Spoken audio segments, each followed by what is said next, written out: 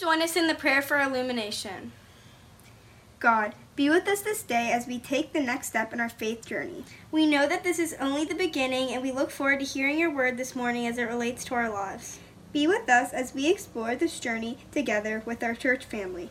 Amen.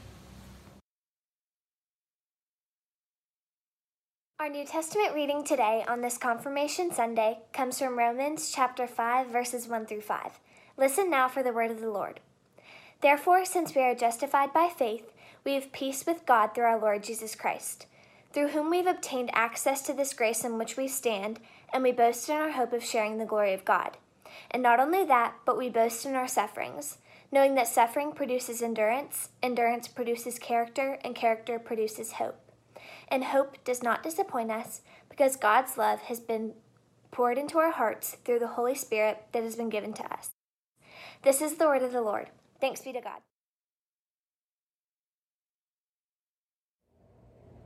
Our Old Testament lesson this morning comes to us from the 17th chapter of Exodus, verses 1 through 7. Listen now for the word of God to the church.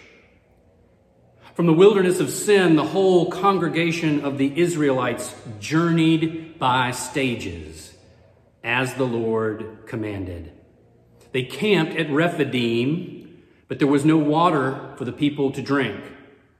The people quarreled with Moses and said, "Give us water to drink."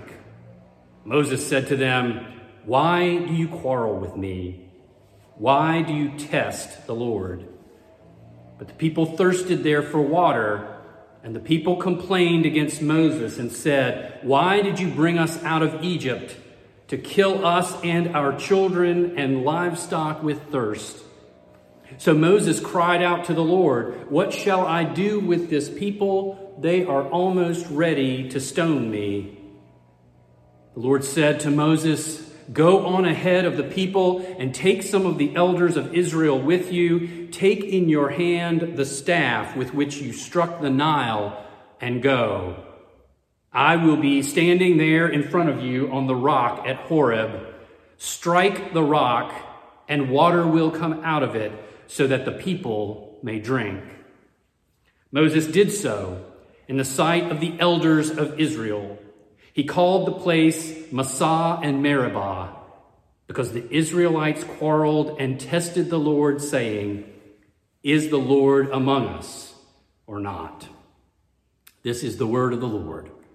Thanks be to God. In this passage from Exodus, the Israelites are in the middle of their journey from bondage in Egypt to rest in the promised land. They have crossed the Red Sea. They have escaped Pharaoh's pursuit. From there, they turned to the south, down into the heart of the Sinai Peninsula, to the area known as the Wilderness of Sin. From that point, they set their sights on Rephidim. Now, this small portion of the journey, roughly about 50 miles, would be accomplished in 3 stages. The first from Sin to Dophkah, the second from Dophkah to Alush, and then the final leg on to Rephidim. Now, this unusual detail gives us a small snapshot of a much larger truth. The idea that the journey of faith is something that is traveled in stages. On this Confirmation Sunday, 36 young people are entering a new stage in their journey. They are turning a new corner, setting out over new and untested ground. Their goal, however, is the same as ours: to make their way to the promised land of God's care, to arrive at a spiritual home where we know we are safe, healthy, and eternally loved. The epic story of the Exodus, which runs from the book of Exodus through the book of Joshua in the Old Testament, is a helpful reminder of the ways that we all experience these changes of faith. The journey of faith is marked by good times and sometimes bad times. times of plenty and times of want, times of safety and times of vulnerability, times of strength and times of weakness. There are the so-called Egypt stages, those times when we may have sensed a need to be free of something, to be delivered from a struggle or pain of some kind. In the story of Israel, it was a time when God was moved to speak to Moses from a burning bush, saying, "I have seen the misery of my people who are in Egypt. I have heard their cry." There are also the wilderness stages, times when we may have broken free from one struggle, but we still seem to be wandering in uncertainty. These stages have their own worries and vulnerabilities. They recall the worries of the Israelites, who, having been liberated from Egypt, now worried about how they would get water in the desert or food when their supplies ran out. These wilderness times are times of testing when we have the same fear and worry that the Israelites felt when they uttered, "Is the Lord among us or not?" And then there are the Sinai stages. In this portion of Exodus, Sinai is referred to as Mount Horeb. They're really the same thing in the biblical tradition. These are times when we rise up through the cloud cover of confusion and are blessed with an ability to catch a clear glimpse of God's majesty, if only for a moment. These are times of revelation. Just as Moses received the gift of the 10 Commandments on the heights of Sinai, so do we have times when we seem to hear God's voice with clarity, when God's directions seem particularly obvious to us. And finally, there are promised land stages, times when we feel like we have finally arrived at that place we have been seeking, when we feel truly safe in the arms of a God who loves us and protects us. These confirmands have reached a promised land of sorts today, but they will soon learn, as we have all learned, that these moments can be fleeting, but that they can also be very precious. So we have to recognize them and embrace them when they do occur. There is a fancier term, a theological term for this journey and its stages. It's sanctification. When something is sanctified, it is literally made holy. So when we are sanctified by Christ, we experience day by day a new heart and a new spirit being created within us. We experience a gradual change from sinfulness to righteousness. And this lifelong journey is rarely a straight path, nor is our progress along that path steady. There are times when we are strong and times when we feel weak. We climb mountains, but we also slip back into bad habits. The Westminster Larger Catechism may say it the best. In sanctification, we say we are growing up to perfection. The book of Ephesians says it this way: we must no longer be children. We must grow up in every way into Him who is the head, into Christ.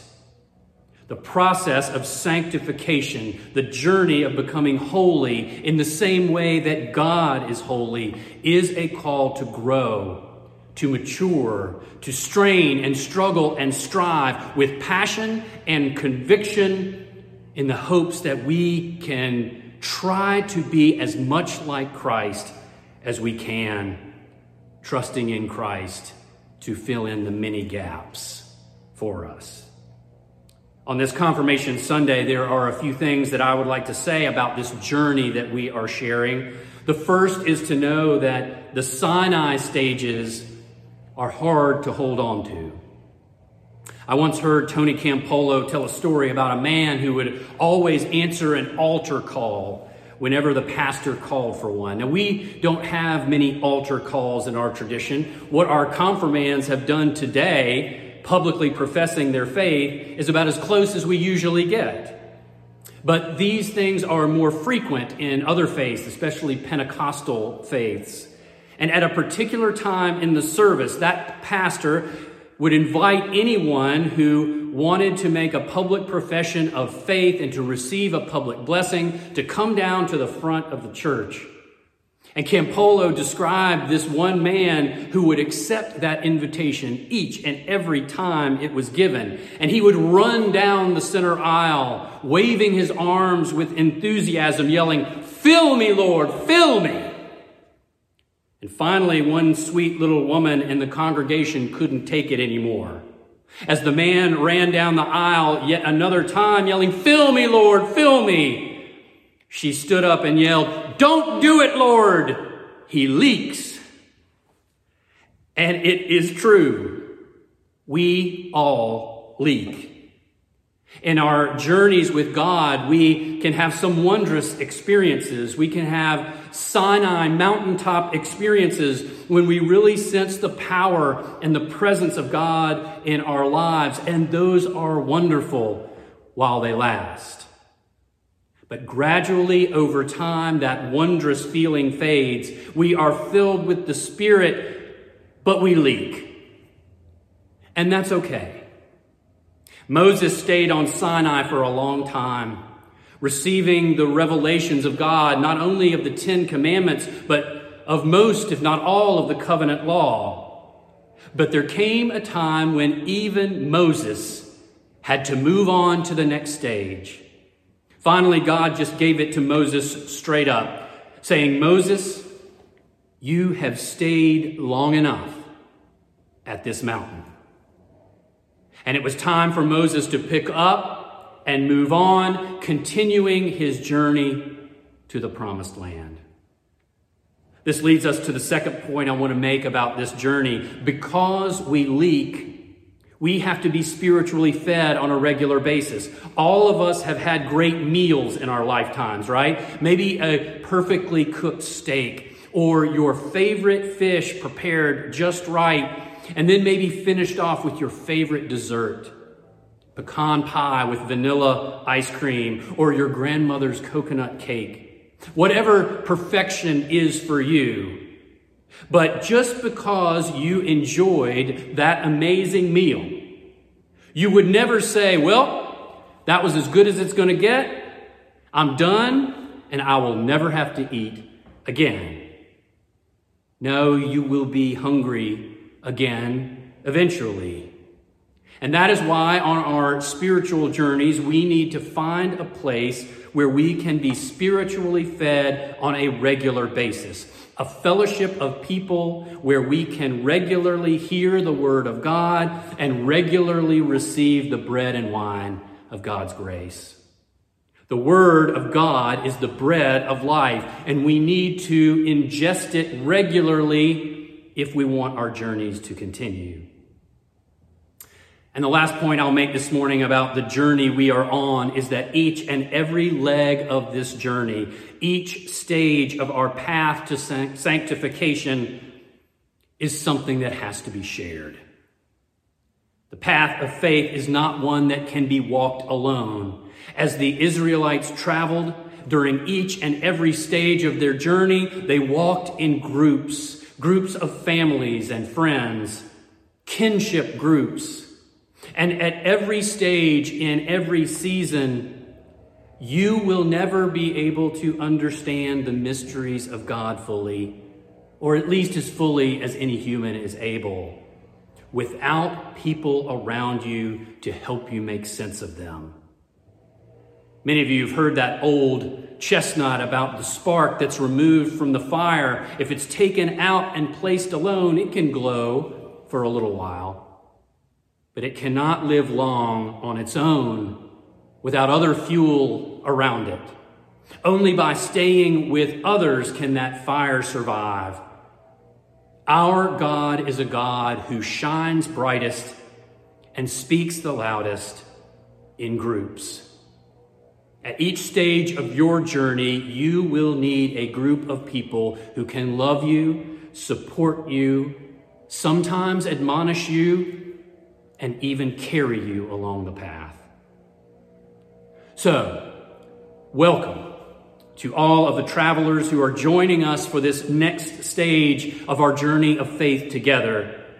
In the highs and the lows, in the moments of joy and our moments of sadness, in times when we are certain and times when we may doubt, we are on an amazing journey that promises to take us to wholeness, to take us to God, and to take us home.